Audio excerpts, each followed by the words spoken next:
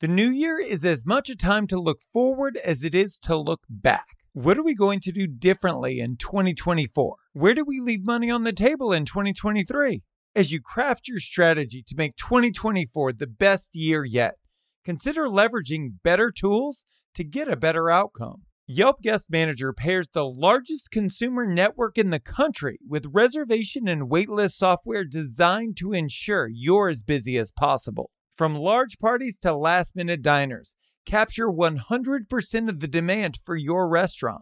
To see the growth potential for your restaurant, visit restaurants.yelp.com/full comp for a free evaluation and start 2024 strong. Now here we go.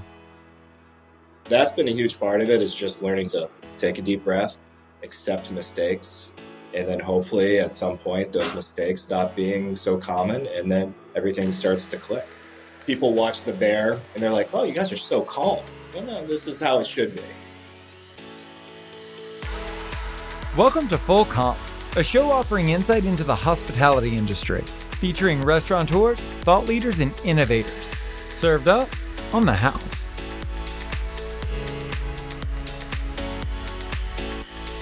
Are you on track to hit your profitability goals for this year? If you're struggling to hit your numbers, I might be able to help. Here's how I do it. Every year, I offer 5 complimentary growth sessions to restaurant owners looking to scale.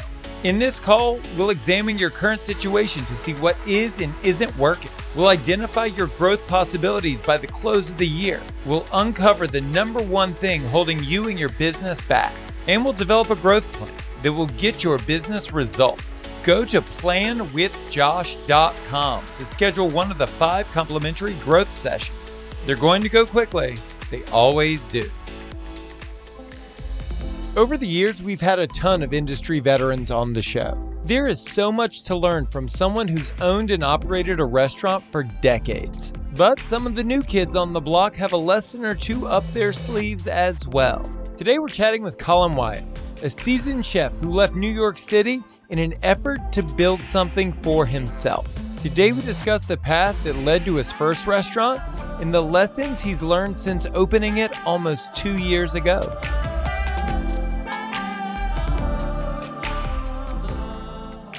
So I came into cooking, got my interest at a young age. I would say I'm one of the generations that came up watching the Food Network, being involved in that, seeing Emeril Lagasse on TV or whomever it was, and watching these chef restaurateurs kind of have their own shows and kind of putting out their thoughts out there. And so I took that, and without ever having really worked in a kitchen before, got a job in a kitchen. And then eventually came time for me to decide whether I wanted to have a 9-to-5 job or just start working in restaurants. So I picked a restaurant in Portland, Maine, worked there for 5 years.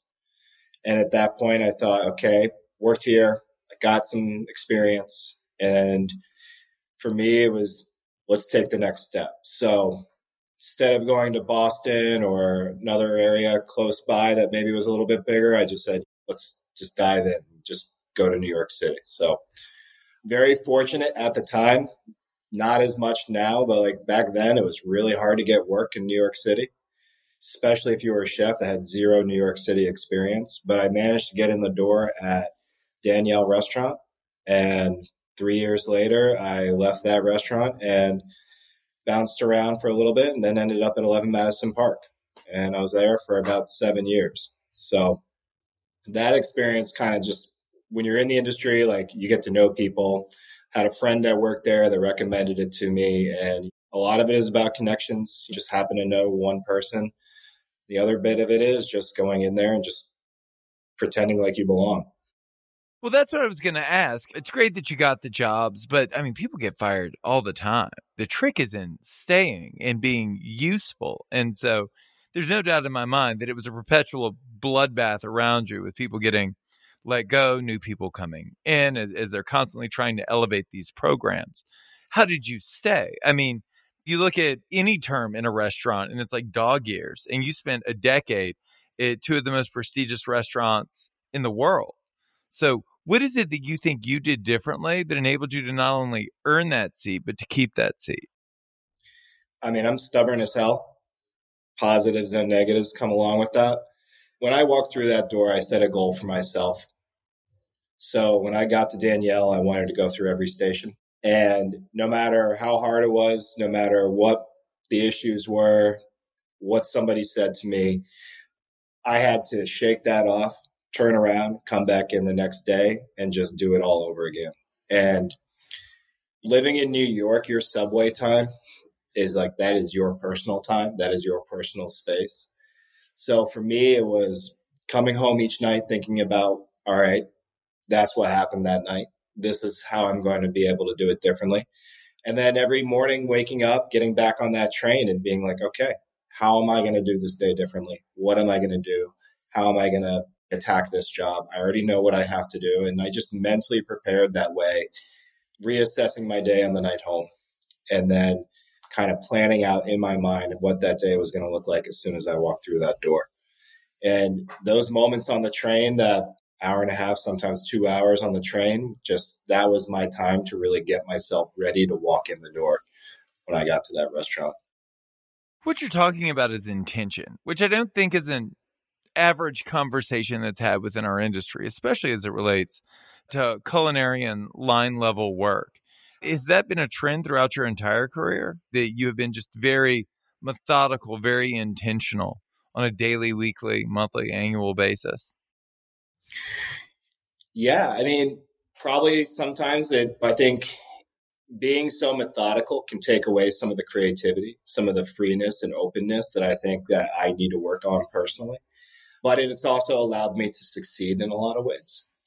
So I think there needs to be a balance of being very methodical, but also you got to learn to go with the flow sometimes. I mean, you were in the industry, you know, it's like you walk in there and something awful happens, you got to learn how to react to it. Doesn't matter how well you plan out your day, what you do. So you have to be able to just sort of take a moment, look at it, say, which direction am I going to go in? Am I going to keep my cool and just go with the flow here? Or is it going to just derail my whole day and I'm in the shit? You have both. You have experiences and you kind of try to learn from those experiences. So being methodical and being intentional about how you do everything, that sets you up for success. But then you got to learn how to be a little bit creative in the moments. Talk to me about that decision, though, because that's certainly a paradigm shift that we've seen throughout your generation within our industry, right? Is the difference between putting your hand on somebody's shoulder and saying, listen, you misfired this dish 3 times. I'm going to walk through it with you to make sure that you get it right moving forward, and then hitting somebody over the head with a skillet. And you see, right? You see both today. But I mean, when you were coming up, there was really only that second path that I mentioned. So how did you model that intentional, calm behavior despite the conventional wisdom of the industry? I mean, I don't always. And especially then, I didn't always. That is probably the biggest thing. So during the pandemic, like a lot of people, I lost work. We made some life changes. My wife, my family, my daughter, we all moved to Maine. I was out of work for a while.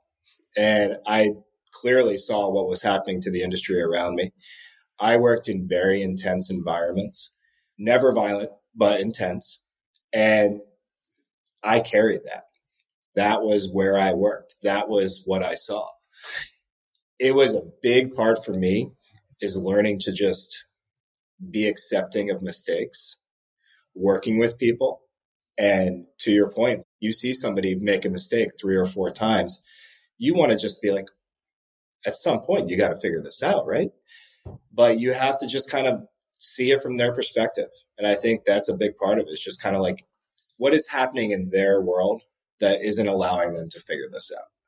As opposed to from my end being, this is ridiculous. You got to have this done. Why are we making this happen right now? So that's been a huge part of it, is just learning just to take a deep breath, accept mistakes, and then hopefully at some point those mistakes stop being so common and then everything starts to click. It helps we have a very open kitchen. So,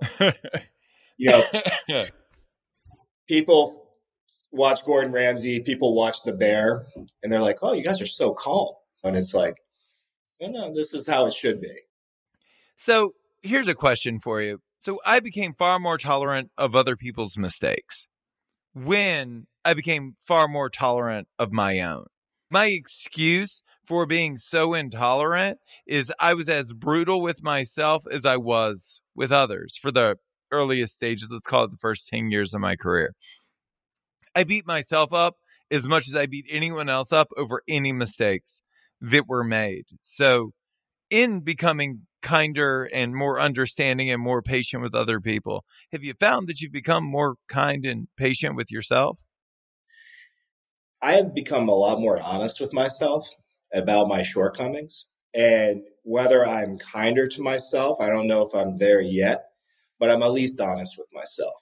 And I'm honest with the people around me about the mistakes that I make and the growth that I'm trying to do. So, like, if I have a moment where I'm like, you know what, guys, I lost my cool there. That was not okay. Here's what I should have done differently in this moment. And I'm sorry that happened.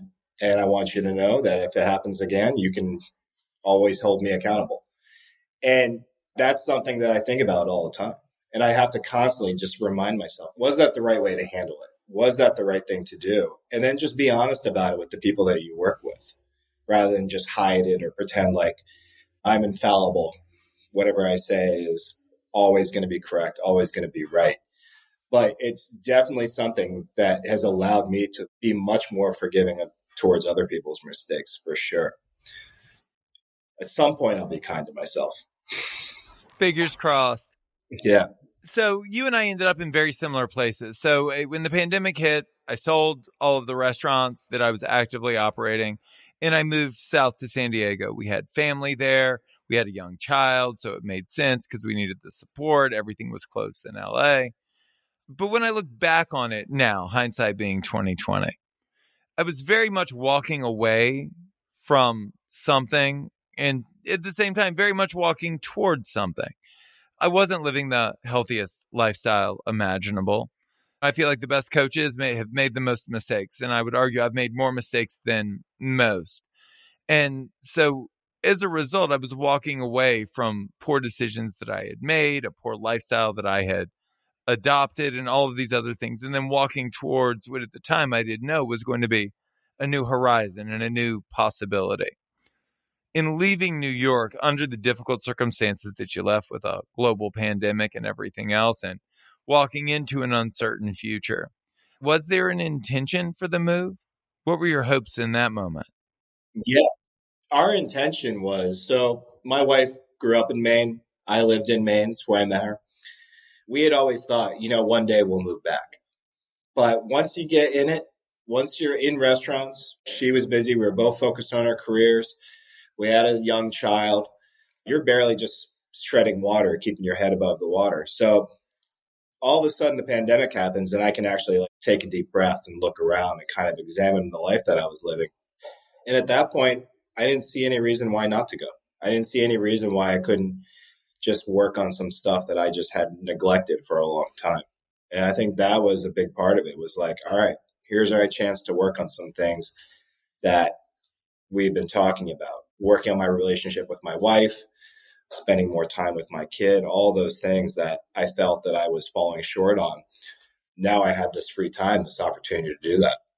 But let me ask you, did you feel guilty about watching all the other people in the restaurant industry trying to figure everything out? Did you feel like that maybe it was a little bit easier on you to take a step out of it and watching other people kind of struggle and try to survive the whole thing? Yeah. I mean, that's why I built the show. You look at the fine dining restaurant, just as an example. A rent was $21,000 a month. How many burgers am I going to have to sell out of the back door of that thing in the middle of a global pandemic just to make my nut? And then you have a choice. And this is how it was, at least in the early stages with most landlords. Like in the early stages, nobody was going to negotiate. So it was easier to say, I'm not doing this. I'm going to close up shop and I'm selling it, as opposed to saying, I'm going to pay you $2,000 a month for the next 12 months. And then at some point, 100 years from now, I'll get you the rest of the back rent. So, I mean, yeah, I felt incredibly guilty. I've always felt very tied to the industry at large outside of the individual restaurants that I own. And I mean, you know how it is. Everyone that I know is in the industry. It's my network, my family, my friends. So yeah. How did you deal with that? Like I said, I kind of just focused on the things that I just neglected for so long, primarily being with family, taking care of my family obligations that took the back burner more often than not. And I'm glad I did that. I'm glad it's really helped out with our relationships. But like looking back on it at the same time, saw a lot of friends struggle, saw a lot of restaurants that I love struggle. And to be honest with you, I probably could have done more, but I made a choice and I'm okay with that at this point. So when you began to cobble together the concept for your own restaurant, what were the rules? What was the idea and what was the intention behind doing this thing, one, that is nearly impossible to do well and succeed at, but number two, something that had been a force for pulling you away from your family for so long? How did you envision a restaurant that worked for you instead of you working for it? I mean, restaurant's a year and a half old at this point. I don't think I'm there yet. I think the restaurant in a lot of ways has pulled me back. And the idea that moving to Maine, I'd work less has not really been the case. But it's also a new restaurant. We're still trying to figure things out.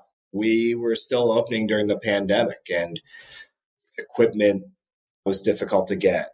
Permitting was challenging and still dealing with lockdowns. And so that really delayed our opening. So I just remember, I think our first night service was to guests who had reservations. Our first night service was for paying guests.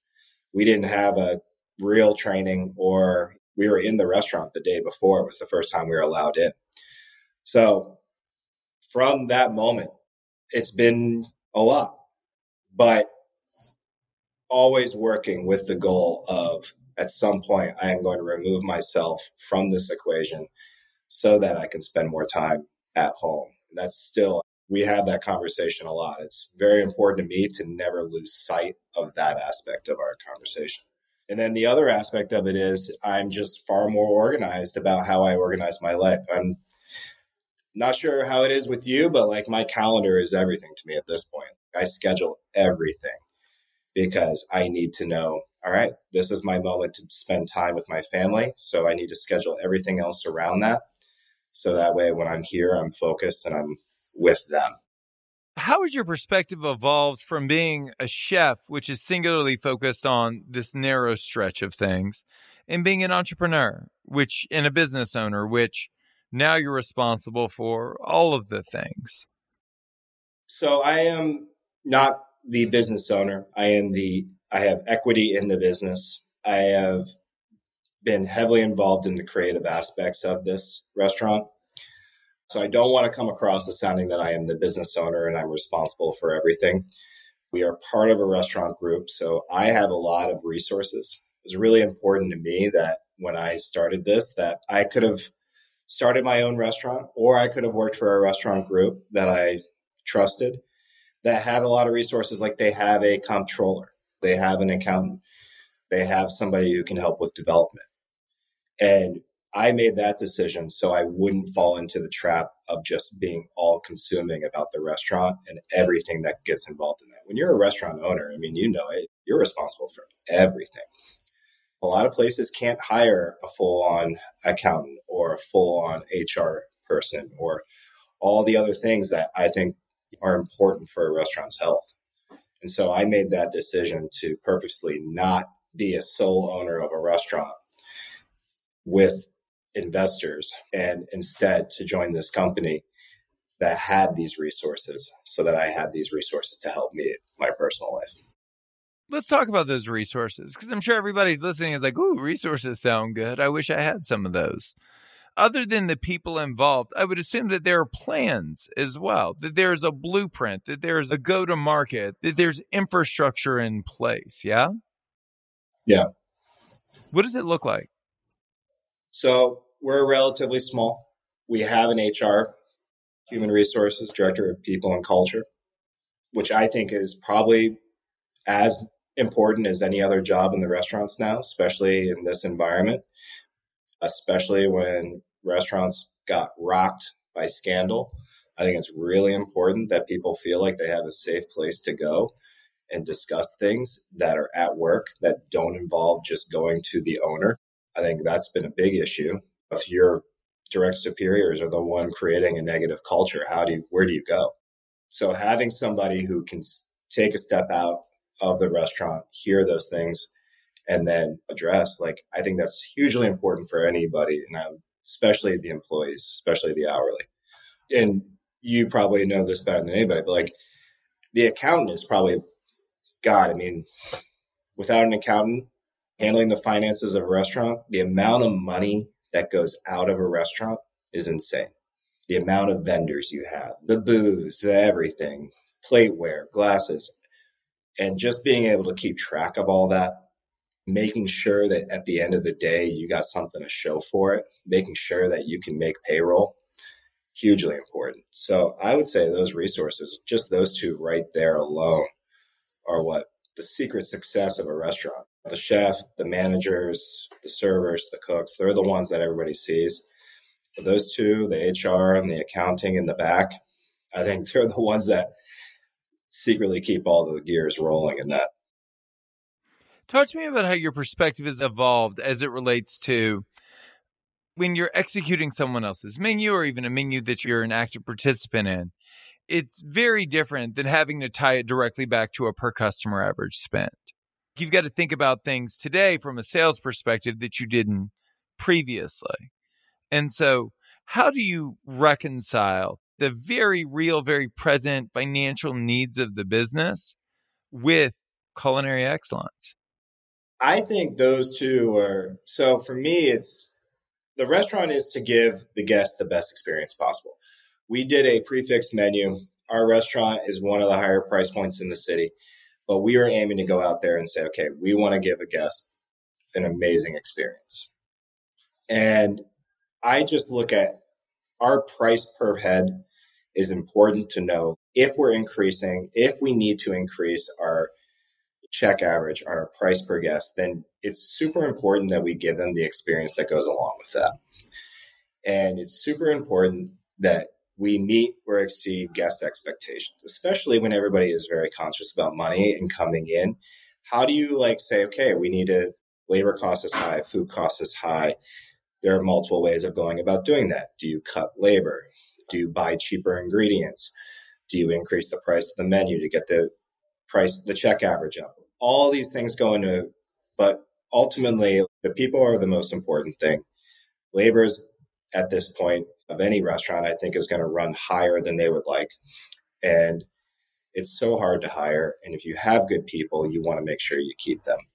So I'm always hesitant to just be slashing hours or cutting people's pay. That's something that I think is dangerous in this time period. So you have to look at it the other way. I don't like the idea of buying the cheapest possible ingredients.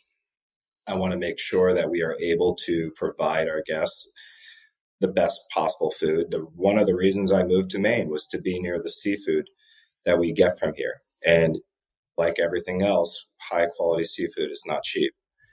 So for us, we really need to make sure that we're putting as much effort into giving the guest an incredible experience to make them want to come back. So it's a lot of pressure to make sure that anybody who walks in that door, it's the service, it's the drinks, it's the wine, it's the food, the presentation of the food, the cleanliness of the restaurant. All that has to be up to their level as soon as they walk through that door, because it's a lot of money. Dining out is not cheap. Isn't it interesting how when you're coming up in the industry in the early days, you look at all of these successful restaurants and because, all you see is success. Nobody really focuses on failure. And you see that these people had this vision, they execute the vision, and it's this beautiful thing. And then it scales up, not realizing that either it was through effort and strategy or through dumb luck, that what really happened was they achieved product market fit really early. And that ultimately, at the end of the day, the key determining factor in the success of all of our places is this something that the people that live in this area want to buy? Was there a lack, and are we fulfilling that need? As your concept evolves, what are the conversations you're having around becoming a better fit for the tourist while being simultaneously a place that locals can rely on? Yeah, I mean, I think that when we first opened, our conversations were not geared necessarily towards what do our guests want. It was, what is our vision? What is our goal? What kind of food do we want to create? What kind of atmosphere do we want to make? What is it that we want to do? So it's very focused on how are we going to build this out. Now that we've built it and we've made it, now it's what can we provide for our guests? What can we do for our guests? What do our guests need? What do our guests want? And I think we've been able to kind of change that focus. And we've always been talking about like how important it is that our guests come in and feel like they have an environment that they feel comfortable in. But I definitely feel like we are less driven by our own kind of vision and trying to change that a little bit. We're not going to just completely reverse course, but I do think it's important to kind of take a look at, all right, we know who our clientele is. At this point, we have a better sense of who our guests are. And with any restaurant, I always feel like a restaurant's like a living, breathing thing almost. It kind of tells you what it wants to be. And if you can mold it in any direction, we've been very lucky that the kind of vision of the restaurant we want it to be is very close to what it was when we first opened. I've seen a lot of restaurants open up and then like hard pivot after 3 or 4 months because they're like, well, this isn't working. We need to do something else. And that can sometimes work. And then sometimes you look at that, and you're like, oh God, I hope they make it. So we've been very lucky the fact that for the most part, we're just trying to improve on what we do every day. But we definitely talk a lot more about what we can be for our locals, what we can be for our guests, and how that affects the restaurant. And while still being 12, while still being the restaurant that we opened, I don't think those two things can exist in the same time. Of course. I think that the most successful concepts are the beautiful marriage of those two things. How do you deal with overwhelm? I would assume 18 months in, there's still very overwhelming days. I mean, I remember it like it was yesterday. I think it comes back down to just that New York training of just learning how to grind and just getting through it. I don't know if I'm taking care of myself in the right way when it comes to that. That's something that I need to start working on is, do I pull myself out of those moments? Do I take a break? Do I allow myself to kind of pull myself out of the shit and take a look at it and kind of see the bigger picture? And that's something that I'm still working on because I am so used to just like, all right, when things get hard, just put your head down and grind. And that's where I think I need to improve upon is just, all right, don't work harder, work smarter kind of vibe. It's hard. I mean, I think that's the lesson we all keep learning again and again and again, especially as it relates to burnout. If I give myself the grace of even just a few hours to take a breath and reset myself, I am so much better for myself and for my team and for my family. And it always feels like a selfish act. Never does it feel like a cathartic exercise. But it's so important. I was meeting with a group of restaurateurs that I coach.